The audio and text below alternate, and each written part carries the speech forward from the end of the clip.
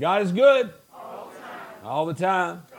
Amen. The Word of God says, to some who were confident of their own righteousness and looked down on everyone else, Jesus told this parable. Two men went up to the temple to pray. One was a Pharisee and the other was a tax collector. The Pharisee stood by himself and prayed, God, I thank you that I am not like the other people, robbers, evildoers, adulterers, or even like this tax collector. I fast twice a week, and I give a tenth of all I get. But the tax collector stood at a distance. He would not even look up to heaven, but he beat his breast and said, God, have mercy on me, a sinner. I tell you, this man, rather than the other, went home justified before God. For all those who have exalted themselves will be humbled, and those who humble themselves will be exalted. This time I'd like to go God in prayer. I'm going to ask Miss Karen Davis to lead us in a word of prayer. Amen. Thank you, Miss Karen. You may be seated. I tell you, this man, rather than the other, went home justified before God. For those who exalt themselves will be humbled, and those who humble themselves will be exalted. I want to share a little while this morning with pride. Can you all believe how close Easter is? It's just around the corner. It's amazing. You know, we were at the dollar store the other day over in Edmonton, and Sheila and I was just walking around and looking around, and they had their Valentine's stuff out on a shelf. Guess what they had right beside it? Easter. It seems like that's the way we live, isn't it? We get through one thing and we're flying over to the next. And sometimes we don't even wait to get through the one thing before we start looking forward to something else. We all know that Easter is a very special time here at the church. We have, during that week, we have all the activities of that Holy Week that leads up to Easter. We have our wonderful Good Friday service that we have all lined up again this year. And then we have Easter Sunday morning where we get to have our Easter service, and we get to have our egg hunt, and we get to have all of those things. But what we started Wednesday night during our Ash Wednesday service is the preparation leading up to Easter on that Ash Wednesday. And as we go through Lent, we shared a little bit of Wednesday night about that Lent starts on Ash Wednesday, and it goes for 40 days leading up to Easter without including Sunday. So right now, you're in the middle of Lent. What does that say to us about Him getting our hearts and our minds prepared for Easter? I look forward to knowing about our risen Savior, don't you? Amen? I look forward to knowing that I serve a risen Savior every day. Amen? Let's do that again.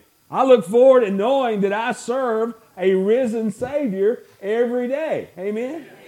That means that I have to get my heart and mind prepared for that during that Lenten season, where I can get up on Easter Sunday morning and say, I am so glad that God is with me, that He sent His Son to die upon an old rugged cross for me, and I am so glad that Jesus is in my heart and in my life. Jesus told this parable that is truly what Lent is all about. Truly what we as Christians need to be doing in our hearts and our lives in that preparation of Lent. We saw there was one person, that Pharisee, that came to Jesus and said, that rich man, he says, there's nothing wrong with me. And one said, there is definitely something wrong with me. One of them represents what Lent is, and one of the others represents what Lent is not. Two men went to the temple to pray. The Pharisee lived a good, clean life, and I'm sure as he walked among the temple courts and as he walked out in the community, everybody probably knew him. He was probably one of those people that people wanted to come up and shake his hand and say, it's good to see you. I was going to say maybe get their picture taken, but they didn't take pictures back then, did they? Maybe want to be able to spend a little time with, maybe have a meal with him. And Maybe just drop his name from time to time and say, I know exactly who he is. And I'm sure he lived a good life and had probably everything that he wanted to have. But on the other end, you see what Jesus defines is what Lent is all about. The tax collector. And we've talked a lot about tax collectors over the years. But one of the things that we've learned about tax collectors is what? Nobody likes them.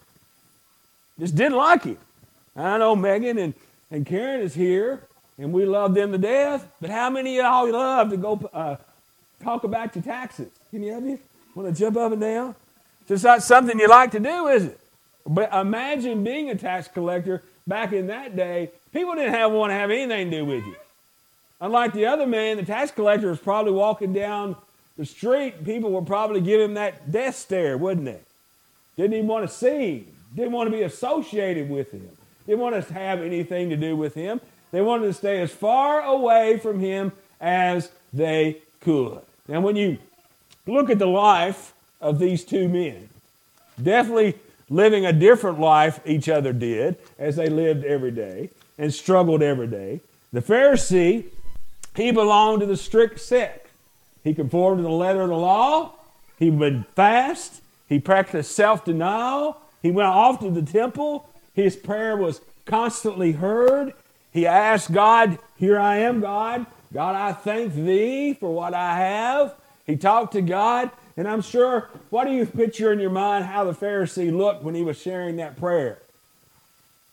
I believe, you ever heard somebody say that your head's swollen up a little bit? You ever heard that before? I believe his head was what?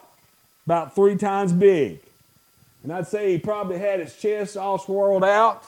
And I'm sure he was talking as loud as anybody could hear him. He wasn't praying one of those silent prayers, wasn't he? He wanted everybody to hear about how good he was and everything he'd done.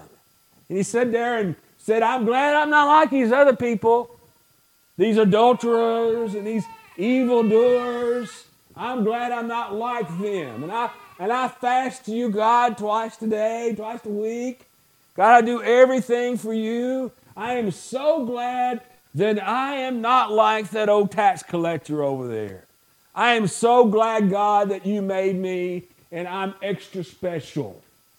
And I'm sure he was saying what? Just look at me. I am the model of what everybody else should be like. On the other hand, you have the tax collector. Here he was. Scripture says that he was sort of just back in the corner a little bit, wasn't he? With his head hung down, humbling himself. And I'm sure his prayer was more about what? God, I'm so sorry for everything I've done. I don't have much. I'm not like the man over here that seemingly has everything. But God, I only have a few things to be able to offer you. What do you picture him looking like? He's definitely, his head wasn't swollen up, was it? He didn't have the big head. He was humbled and righteous and praying to God and saying, God, I'm sorry for what I have done. He had great grief in his heart and his life, and he truly came before God with the right type of heart. Now, a lot of folks there are probably hearing those two prayers. They probably listened to the rich man's prayer and heard what he said and all the laws that he had and everything that he set up on his mind and his heart. And they probably looked at him and said, that is who God finds favor with. That he is offering to God everything that God would want him to offer. A lot of other folks would just look down on the tax collector and say, what does he have to offer God? What does he have to give to God? He's destroying us and doing all these things to us. What can he have for God? But the scripture says that the tax collector found what? Grace in the eyes of God. What was that? Well, I think a lot of times during Lent, we have to realize there's whatever that stands between us and God is what we need to lay aside. Why is that? Because during the Lent season, God wants us just to have our eyes upon who? On what we've done, or how good we are, how many possessions we have, how many people we know, who knows us, how people address us. So God wants us to have our eyes upon Him. God wants us to have our eyes upon Him. I love what Naomi said this morning. I think we've all felt like her before. Amen? Let's be honest. We all have. We all say, God, I'm not worthy. I don't think I can do that. And the old devil just loves to throw some more coals on the fire, doesn't he? Let me tell you, he will. And he'll say, no, you can't do that. No, you can't do this. Or he'll put obstacles in your way. Or he'll try to put things between you and God. But praise be to God, when you keep your eyes upon God, God is going to pull you through. Amen? God is there for you. What was the problem with the rich man? What was his issue? Well, I think the big word that you could define the rich man with is, boy, he had a whole lot of pride, didn't he? And boy, he sure thought a whole lot of himself, right? Always got to remember we should never think more highly of ourselves than we ought to, right? And boy, he sure did. And I probably, if he would be honest now, I think he would have probably said, you know what? I'm pretty close in line with that man called Jesus. I'm pretty good. I'm pretty close. And there's really nothing I need to change. Don't need no Lent. I'm already doing everything I need to do. There's not a single thing that I need to change in my life. Well, let me tell you something. Something you need to be very careful of. When you start thinking you know more than God, watch out, right? Because God can put you back in line real quick, can't He? He can let you know real quick that you're not doing it His way. You're trying to do it our way, right?